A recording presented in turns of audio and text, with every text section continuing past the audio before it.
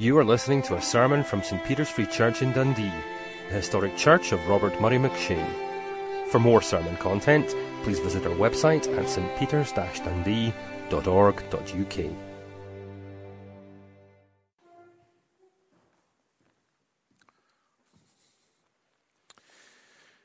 We're turning again to the first letter of the Apostle Peter, and this evening we're reading in chapter 2, and from verse 18 through to the end of the chapter in verse 25. If you're using one of the church Bibles, then in most cases the reading is on page 1218. So 1 Peter chapter 2, and beginning to read in verse 18. He's addressing household slaves here. There's more than one word for slave used in the New Testament, and he's speaking about household slaves here. Slaves, submit yourselves to your masters with all respect, not only to those who are good and considerate, but also to those who are harsh. Maybe I can just retranslate that and give you a little explanation. Peter uses a word that means honor or respect in this chapter. He uses another word that means fear. And it's that word fear that he's using here. And since he usually uses that word fear, not with respect to our attitude to men and women, but with our attitude to God, I personally think this has been poorly translated. So let me begin again, since I won't make any further comment on this, and retranslate this. Slaves, he says, submit yourselves to your masters with all fear, that is, reverence for God, not only to those who are good and considerate, but also to those who are harsh. For it is commendable if a man bears up under the pain of unjust suffering, because he is conscious of God. But how is it to your credit? And he uses the word grace here. How is it to your grace?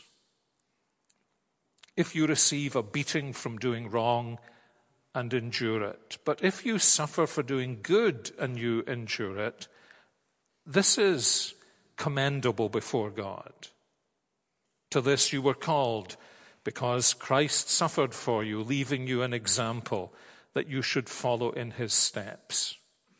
He committed no sin, and no deceit was found in his mouth. When they hurled their insults at him, he did not retaliate. When he suffered, he made no threats. Instead, he entrusted himself to him who judges justly. He himself bore our sins in his body on the tree, so that we might die to sins and live for righteousness. By his wounds you have been healed. For you were like sheep going astray. Those of you who know the Old Testament well just see echoes of Isaiah chapter 53 woven into what Peter is saying. And then he says, you were like sheep going astray, but now you have returned to the shepherd and overseer of your souls, of course, our Lord Jesus Christ. One of the big lessons in 1 Peter is that you can live a gospel style of life anywhere and in any circumstances. You can live a full, obedient, God-honoring Christian life under the most difficult of circumstances as well as under the most pleasant of circumstances. And Peter has come to a section in his letter in which he's encouraging Christians living in a pre-Christian world, and we've been learning lessons about living as Christians in a post-Christian world from him. He's come to deal with some of the most day-to-day but also sensitive areas of what it means to be a Christian. How do you live the Christian life? Is it even possible to live the Christian life when the state is hostile to the laws and purposes of God? And he's spoken to us already about how the Christian does that for God's glory.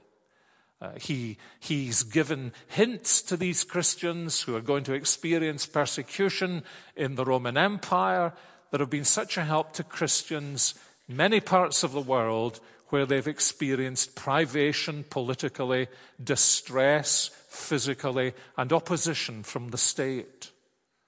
And he's teaching Christians how to live a full-orbed Christian life when the state is anti-Christian. It's a very sensitive area. But now he moves on to two areas that I personally judge are even more sensitive for most of us. Is it possible to live the Christian life if you're a slave? And then, perhaps even more sensitive for us, how do you live the Christian life in a difficult marriage situation? So he really is touching on situations and circumstances that many Christians find difficult to cope with. And this evening we understand slavery, interestingly, is in the news again in the last few years. The sheer amount of slavery that there is in the world of all different kinds, often headline news.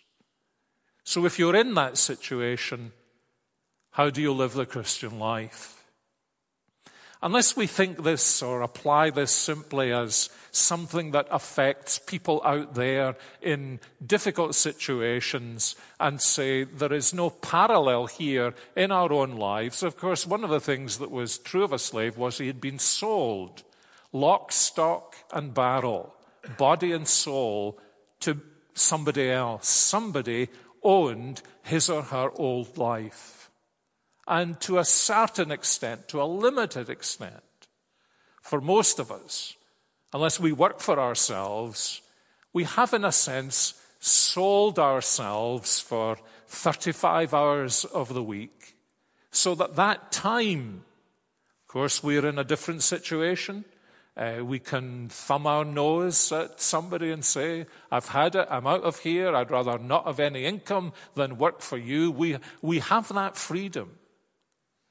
But so long as we have sold hours of our life to an employer, whether that employer be the state, whether it be a family business, whether it be a multinational corporation, to a certain extent, those hours are no longer ours.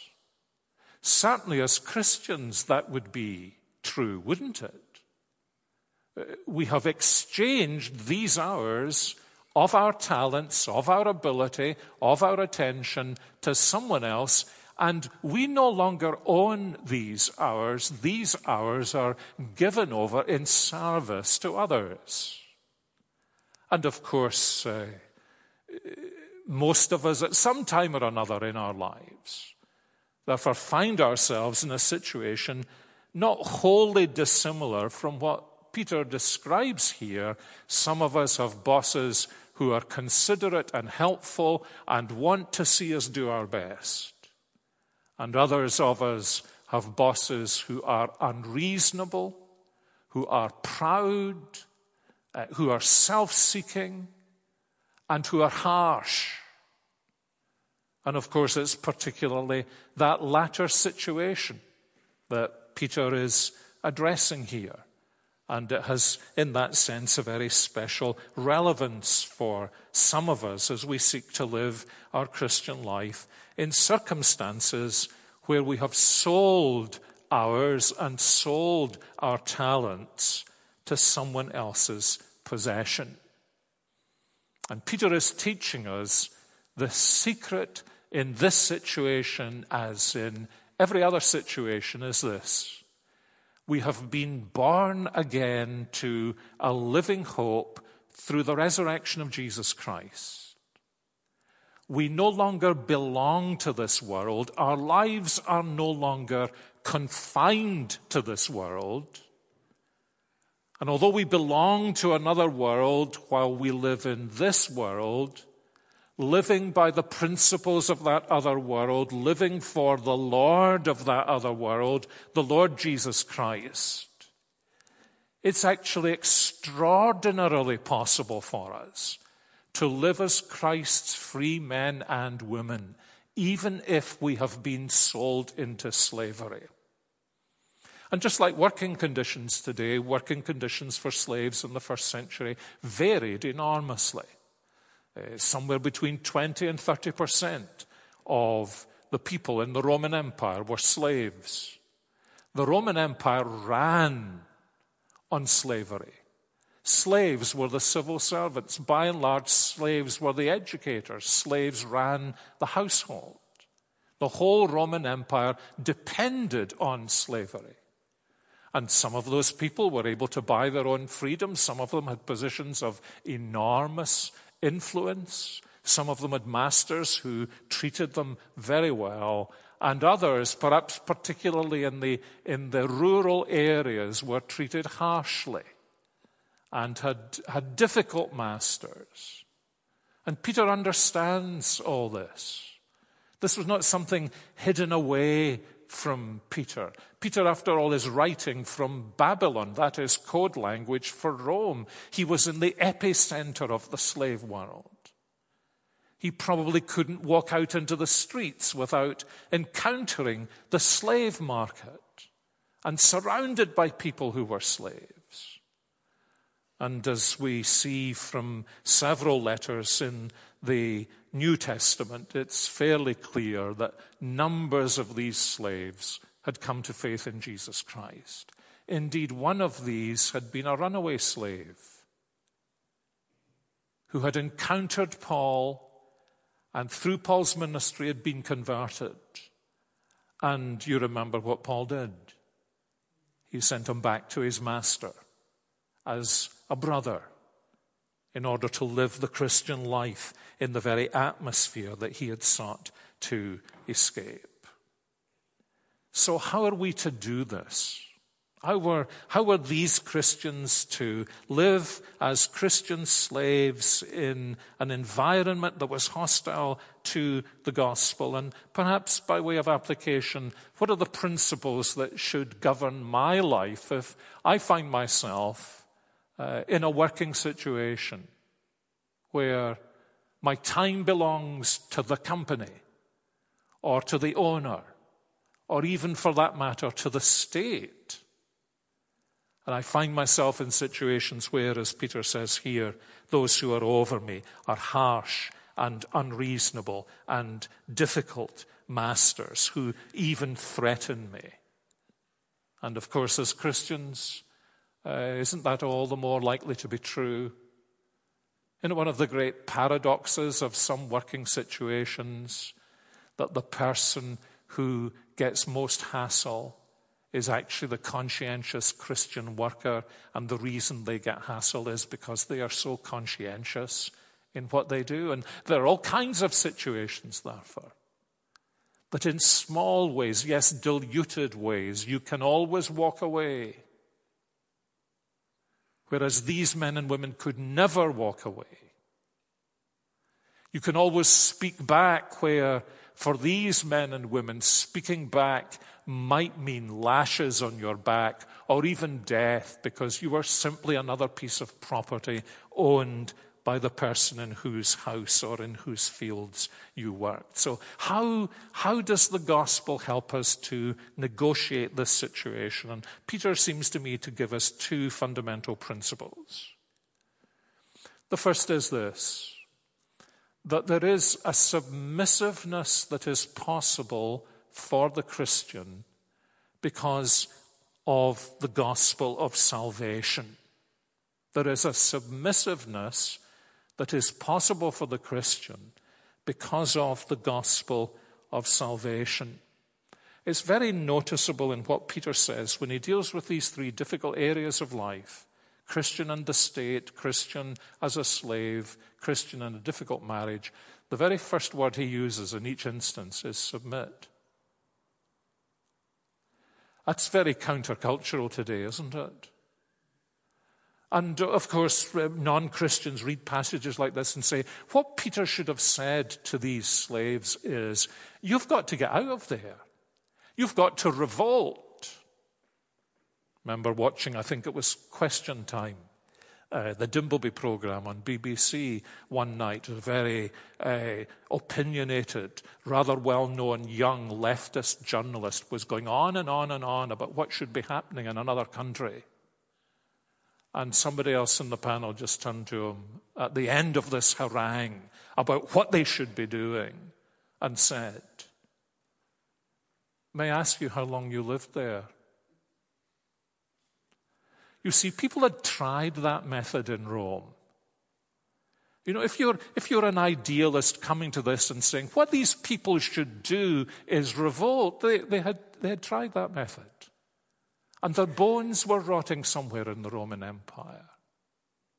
It would have been as foolish and ignorant to have said that to these Christian slaves who were in a tiny minority in the Roman Empire, as it would have been to say to people in Maoist China, or in Stalinist Russia, or in Hitler Germany. It's obvious what you should do.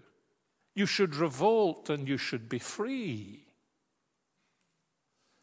So there's no foolish idealism. There's no unreality about what Peter is saying here, because Peter's gospel has taught him that the Christian response is not a revolution that changes the structures of society. Because he understands that with all the changes in the structure of society, nothing has managed to change the sinful people who have governed the structures in society.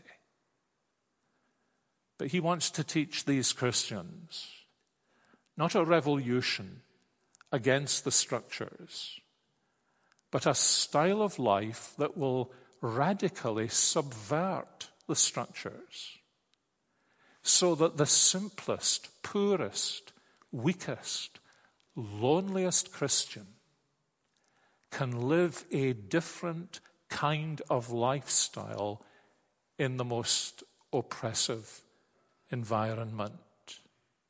In other words, he's dealing with the situation as it really is. Now, how do you do that? He says only the Christian can do that. That's interesting, isn't it? Only the Christian has the key to this situation, because only the Christian submits to a higher lordship than the one who owns him. And that's what he says, isn't it? Look at what he says. He says, now, slaves, submit yourselves to your masters. And this is why I think the words, with all respect, need to be retranslated in all fear. Because he's not speaking here about the master. The big thing is not necessarily respect for the master. In many instances, the master will be altogether unworthy of respect. The big thing is that you see beyond the master. And you live, as he goes on to say, before the face of God, in the presence of God. And you live your life out in a submissiveness to the Lord that enables you to cope with what it means that for the present time you may have to be submissive because you have no option to the harshest master you could ever imagine. Now, how does that subvert the situation? One, it subverts the situation because it gives you the motivation to do your service in the best possible way with the greatest possible energy. Because at the end of the day, you're not doing it for the man or for the woman. You're doing it for the Lord. And the reason it's so subversive, the reason, in a sense, the slave can laugh up his sleeve when he goes to bed at night is that poor, blind, harsh, ignorant master thinks I'm producing this marvelous service because I'm frightened of him. And at the moment he is so blind that he doesn't see that the quality of my service has got nothing to do with him. And it's got everything to do with the master whom I love and whom I really serve. You see, this is the genius of the gospel. In a way, this is another way of saying what John Ferguson, my brother John Ferguson, in Christ, my brother John Ferguson, was saying this morning. How do you live the Christian life? You live the Christian life in a constant communion with the Lord, don't you? As he was saying so helpfully, that doesn't mean that when you're on the task and people are saying, well, why aren't you doing it? So I'm living my life in communion with the Lord. No, as he put it so beautifully, you're saying to the Lord Jesus, this is what we're going to do today, isn't it? This is what the harsh master has insisted that I do, but you'll be with me, won't you? And I'm going to do this in your presence. And I'm going to do this for your glory. And that means that I am doing it in a submissive way, but any submissiveness there seems to be with respect to the master is really my submissiveness to you, Lord. And the silly man doesn't get it. He thinks he's so strong. He thinks he's so powerful. He thinks he's intimidated me. But he's actually done the very reverse. I don't feel an ounce of his intimidation because I was never serving him in the first place. I was always serving you, my Lord Jesus Christ. And Peter says this is the gracious thing. He says, look, if you get a cuff in the ear because you're doing the wrong thing and you put up with it, that's no credit to you. What he means is you can't turn round to the Lord Jesus when you've got the beating because you did bad work and say, Lord Jesus, this is because of you. Because I think the Lord Jesus will say, no, I think it's because of you. It's because of your sin. But you see, you serve the Lord Jesus. You do better work than you would ever do otherwise for the master. And then the master, who is so irritated actually by the freedom and the quality of your service. Isn't this interesting? My friend, it's almost inevitable for some of us. For some people, because we do better work, because we belong to the Lord Jesus, they will be glad and they will be appreciative. They may even promote us, but some will be even more angry, more irritated, because they know that their goal has been to intimidate us and frighten us and to find reasons why, in this instance, they might beat us. And instead, we have been beyond reproach. We've done the very best work we could. There has been a willingness in us, and it irritates them even more, and so they punish us. As you know, I've hardly ever done an honest day's work in my life, as I'm sure some of you are probably sitting there thinking, but I've heard of many people who, just because of the quality of the work they do, suffer more than they would if they were lazy and indifferent. But he's saying, that's not the reward you're ultimately looking for. The reward the person who fears God is ultimately looking for is, as we've seen whenever Peter has mentioned the fear of God, the knowledge that his face is turned towards me. that benediction that Aaron and the priests were to command is a benediction that's being commanded on me. The Lord is lifting up the light of his countenance upon me, and he's giving me his shalom. Remember, those of you who have read poetry from the past, I don't know what they teach in poetry in secondary school any longer or in university, but some of you remember George Herbert's poem called The Elixir. Teach me, my God and King, in all things thee to see, and what I do in anything, to do it as for thee. A man that looks on glass, on it may stay his eye, or if he pleaseth, through it pass, and then the heaven espy. All may of thee partake. Nothing can be so mean, which with this tincture, for thy sake, will not grow bright and clean. A servant with this clause makes drudgery divine. Who sweeps a room as for thy laws, makes that and the action fine. This is the famous stone that turneth all to gold, for that which God doth touch and own cannot for less be told. And that's it, isn't it? It's those words, and Peter reflects them by the way in which he speaks about the face of God, living before the face of God in the presence of God, with respect for God, in the fear of God. It's that I'm doing it for his sake. And that transforms everything. I remember reading, I think when I was a teenager, about this in the old days. Actually, it's still true. It's coming back in the airports, isn't it? You can get your shoes shined in the airports.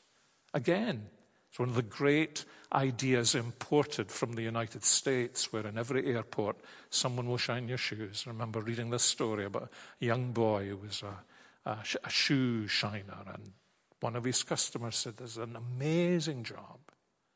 He says, "Now, what drives you, a young boy, to polish shoes like this?" And he said, "Sir," he said, "I polish them so that if they belonged to the Lord Jesus, he would be able to see his reflection in them." Now, that's why I say, on the one hand, it's not going to be easy necessarily, and Peter recognizes that. You may have a harsh master. But the key is simple, that we do all things for his glory. In that sense, we bypass whether the master is good, which is very encouraging, or whether the master is bad, which can be so discouraging. But you see, the thing the bad master can't do is actually to stop us doing everything for the sake of the Lord Jesus. And that leads Peter to the second principle. If the first principle is that there's a submissiveness produced in our lives by the power of the gospel, he says in the second place there is a suffering involved in the Christian life that is part of our common vocation.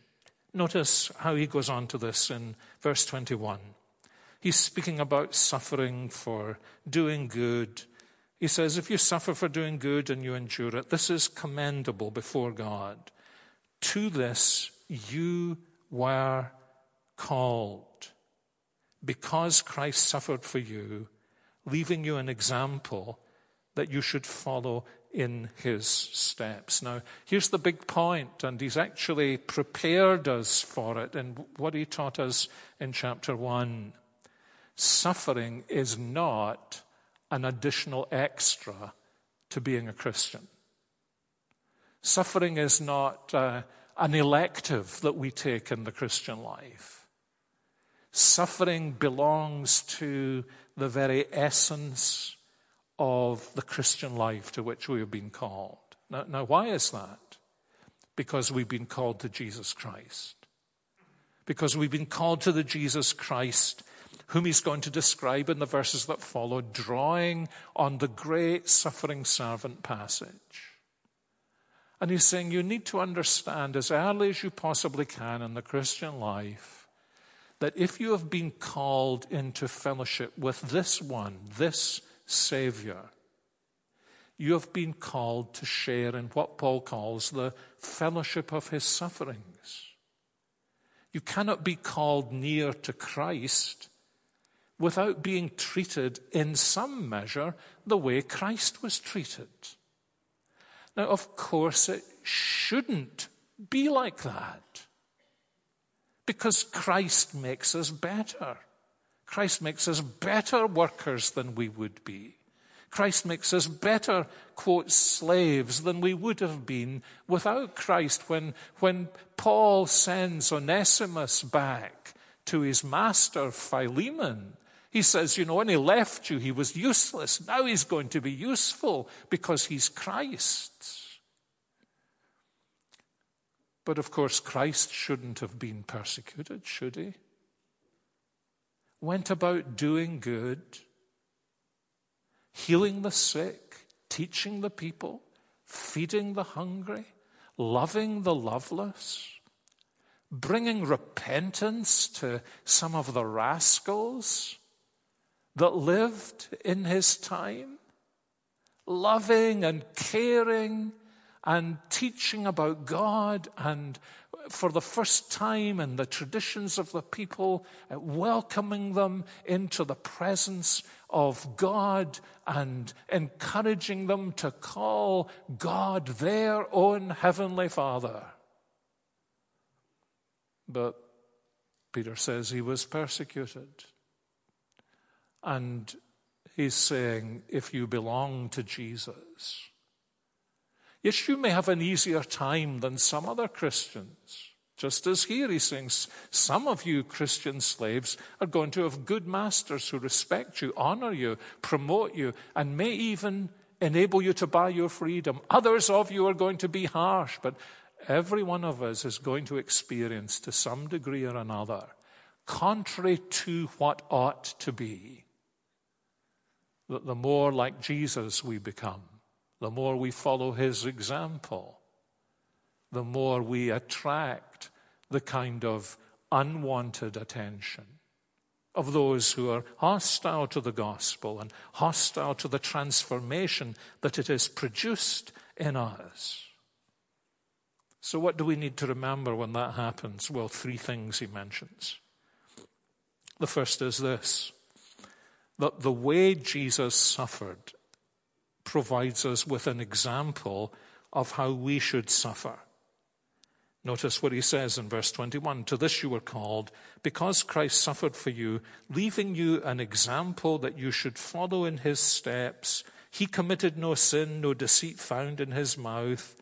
But they hurled their insults at him, but he didn't retaliate. When he suffered, he made no threats. Instead, he entrusted himself to him who judges justly. What's the point that he's making here? He's saying, follow Jesus' example. And he uses a very particular word for example here in verse 21, leaving you an example. Now, 10 years' time, they'll even be teaching children in school to write. They'll go into primary 1 and there'll be a computer there. So they'll probably not even bother to teach them how to write. But, our generation taught to write. Some of you have never used a fountain pen. Is that right? Some of you never used a ballpoint pen, but some of you never used a fountain pen. My generation, when we were taught to write in ink, there was a desk like this. There was a hole in the desk. There was a kind of clay pot in the desk. And you were given a wooden cylinder that had a nib on the end with a hole. And you were given these funny books. You remember the jotters? And even the blackboards had funny lines so that the teacher could teach you to write. And if you weren't doing very well, the teacher would sit down beside you. Just sit down beside you. I can't remember what her name was, Miss whatever her name was, wore perfume that would asphyxiate a 6-year-old boy, and almost did that, almost ended my life. And the deal was this, that when the letter moved up, it was a light stroke. Isn't that right? Is the memory going? I'm having a senior moment here. It was a light stroke up and then a heavy stroke down. But in order to teach you to do that, what Miss So-and-so did was she took a pencil and she wrote on the jotter, let's say she wrote sheep, light up, thick down with a pencil, light up, thick down, light up, thick down, And then you took your pen and you wrote on top of what she had written. You copied her handwriting. That's exactly the word that Peter uses here. And that's the way in which it was actually used in the first century.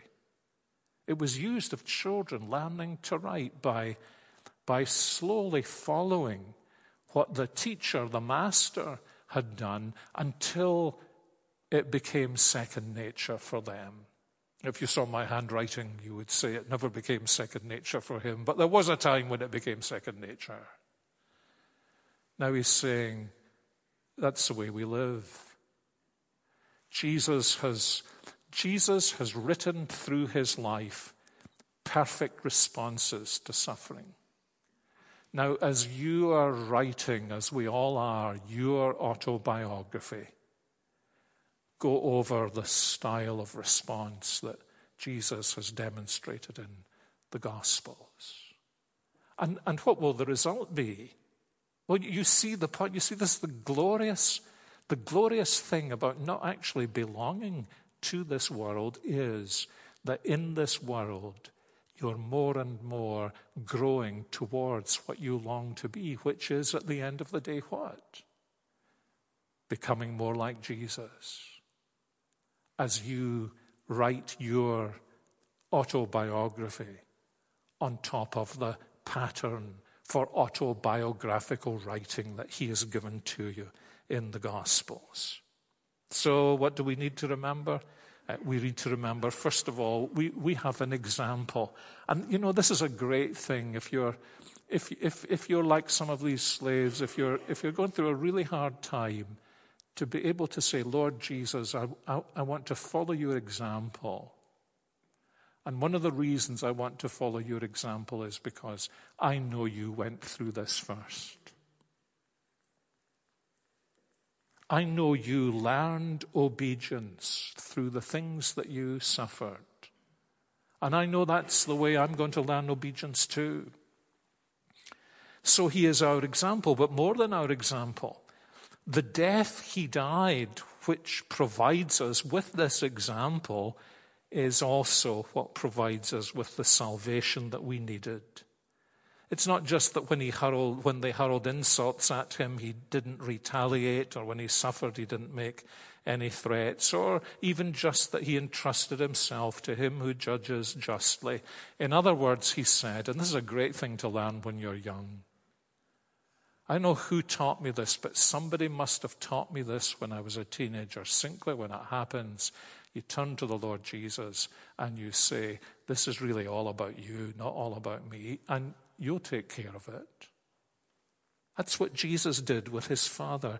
But then he says, in that suffering, he did something we don't do in our suffering. He himself bore our sins in his body on the tree so that we might die to sins and live for righteousness, because by his wounds you have been healed. You see, he's saying two things. He's saying, here is the great thing for you. In the midst of all this wrong suffering you're going through, you're able to say, yes, but I know something. I know all my sins have been forgiven. And I know too, because I've been united to Christ, there's a sense in which I've died to sin and been raised into newness of life. And so he empowers me day by day to live in this way that is counterintuitive to the natural man and contrary to what the world expects to see when it persecutes you. Because by his wounds you have been healed. It's beautiful, isn't it? We're not finally healed yet. That will only take place in the resurrection. But we have been healed. I mean, think about how some of these Christian slaves who could have been so embittered, how easy it is to become embittered when you're badly treated for doing the right thing. It's one of our most basic instincts. But to know that you're in the healing process and you're able to hand it all over to the Lord and say, Lord, you'll deal with this. I don't need to be bitter about this because you will deal with this. All wrongs will be righted when Aslan comes, or whatever the words in The Lion, the Witch, and the Wardrobe are. Hand it over to you. Because you've healed me through the gospel. And then there's more than that. He says, it's not just that there is an example in Christ's past and a power in Christ's death. It is that there's an ongoing care in Christ's presence because you were like sheep going astray. It's directly out of Isaiah 53, isn't it? We like sheep had gone astray, turned everyone to his own way, but now we have returned to the shepherd, to the overseer, or the bishop of our souls, and we live in his presence, and we know he's our bishop. Now, if you're a kind of new compulsive Presbyterian, you may shiver at that word, but that's the word. People say, do you have bishops in the Presbyterian church? We've one great bishop, and he looks after his sheep. And this is what comforts us and strengthens us and sets us free to live for his glory because we know he understands. He's been through it himself, so unjustly treated and so enslaved. You know, you read the last 24 hours of his life and he was treated as a slave, wasn't he? He was wrongly charged. He was given no opportunity for defense. Everybody said he was innocent, and everybody demanded that he be crucified. And then they stripped him. If you read the Gospels carefully, it's pretty clear that Jesus was stripped on 2 occasions. Once stripped and then reclothed, and then at Calvary stripped and not reclothed. He was treated like a disposable slave. And so you imagine, as was true of some slaves in the first century who were treated in similar ways, think of them going through those shocking, horrific experiences and being able to say, you know, in all they are doing and the worst they do to me, all they are doing is returning me to the shepherd and bishop of my soul. And he's with me. He's never left me. And I know I can turn to him and I can say to him, Lord Jesus, you know exactly what I'm going through. I've often said to people, never say that to anybody. Never say that to anybody. Because you don't know exactly what they're going through. You may have gone through analogies and parallels, but you aren't them. You haven't been with them all their lives. You don't know them through and through. You can only see from a distance what they're going through. But you see, he's been nearer to us than hands and feet. He's been with us in it all. He's walked us through it. He's been through worse. And we are able to say to him, Lord, you understand what I'm going through, and you will bring me home. And he does so gloriously and marvelously. So really we're back to two absolute simplicities about the Christian life. Principle number one, Jesus is our example. Principle number two, he's only our example because he's first of all our Savior. And just in case you have never quite grasped that, you can never reverse the order. It never works that way. You can't try and follow him as your example. I remember as a youngster trying to do this. If I follow him as my example, maybe then he'll become my Savior. And I didn't realize that I turned the gospel on its head. No, it's only when he becomes your Savior that you're going to be able to follow him as your example. And this is what Peter is teaching these Christians. So, you see, the world says the only way to handle this is revolution. And the gospel says, no, we can handle this by subversion. Not only so, but that then becomes a little secret between Jesus and you. Here's my boss, sees the quality of my work and does me down, and thinks I'm intimidated. I've handed it all over to the Lord Jesus.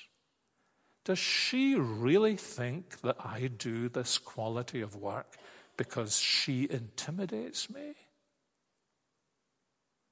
No, I do this quality of work because I live in the presence of the Lord Jesus. And does she intimidate me? Then I hand that over to the one who is the judge of all the earth. And I see how poor and pathetic she is, because she sees herself as so big by comparison with me, and she doesn't see herself against the larger picture of the fact that every errant word she speaks, every attack she makes on me, she makes on the Lord Jesus. And one day it'll all be clear. The embarrassment, the shame, be unimaginable. Oh, how I pity her. So let me continue to live for the Lord Jesus and pray that something of the beauty of Jesus may be seen in my life that will humble her, that will arrest her, that will draw her to Christ. It's Stephen and Saul of Tarsus, isn't it, all over again? The dear man, full of the Holy Spirit, full of grace, so Christ-like, and yet destroyed. But in the way in which he responded to that destruction, Saul of Tarsus was grabbed in conscience, became furious, until he was humbled under the mighty hand of God and brought to a living faith in the Lord Jesus Christ. So this is a word, perhaps, for any of us who are in difficult working situations. Yes, you can walk away, and probably there are times when you should walk away. We don't live in a slavery society, we live in a democracy. But it is still possible to glorify Jesus in the harshest of situations, for one simple reason. He's Jesus, and he makes the gospel work. Our Heavenly Father, we thank you for passages like this that address difficult and sensitive situations, situations in which the world itself can find no resolution. We think of the sheer number of Christians today who may actually be slaves and almost without exception maltreated. We pray, Lord, that these words of Scripture may wonderfully help them. And we pray for ourselves, especially for a brother or sister who goes through difficulties in their place of work, where they have sold their hours to an employer and are mistreated. We pray that the powerful reality of these words may wonderfully be seen in their lives, and that you would encourage them and all of us through it. And we pray this in Jesus' name. Amen.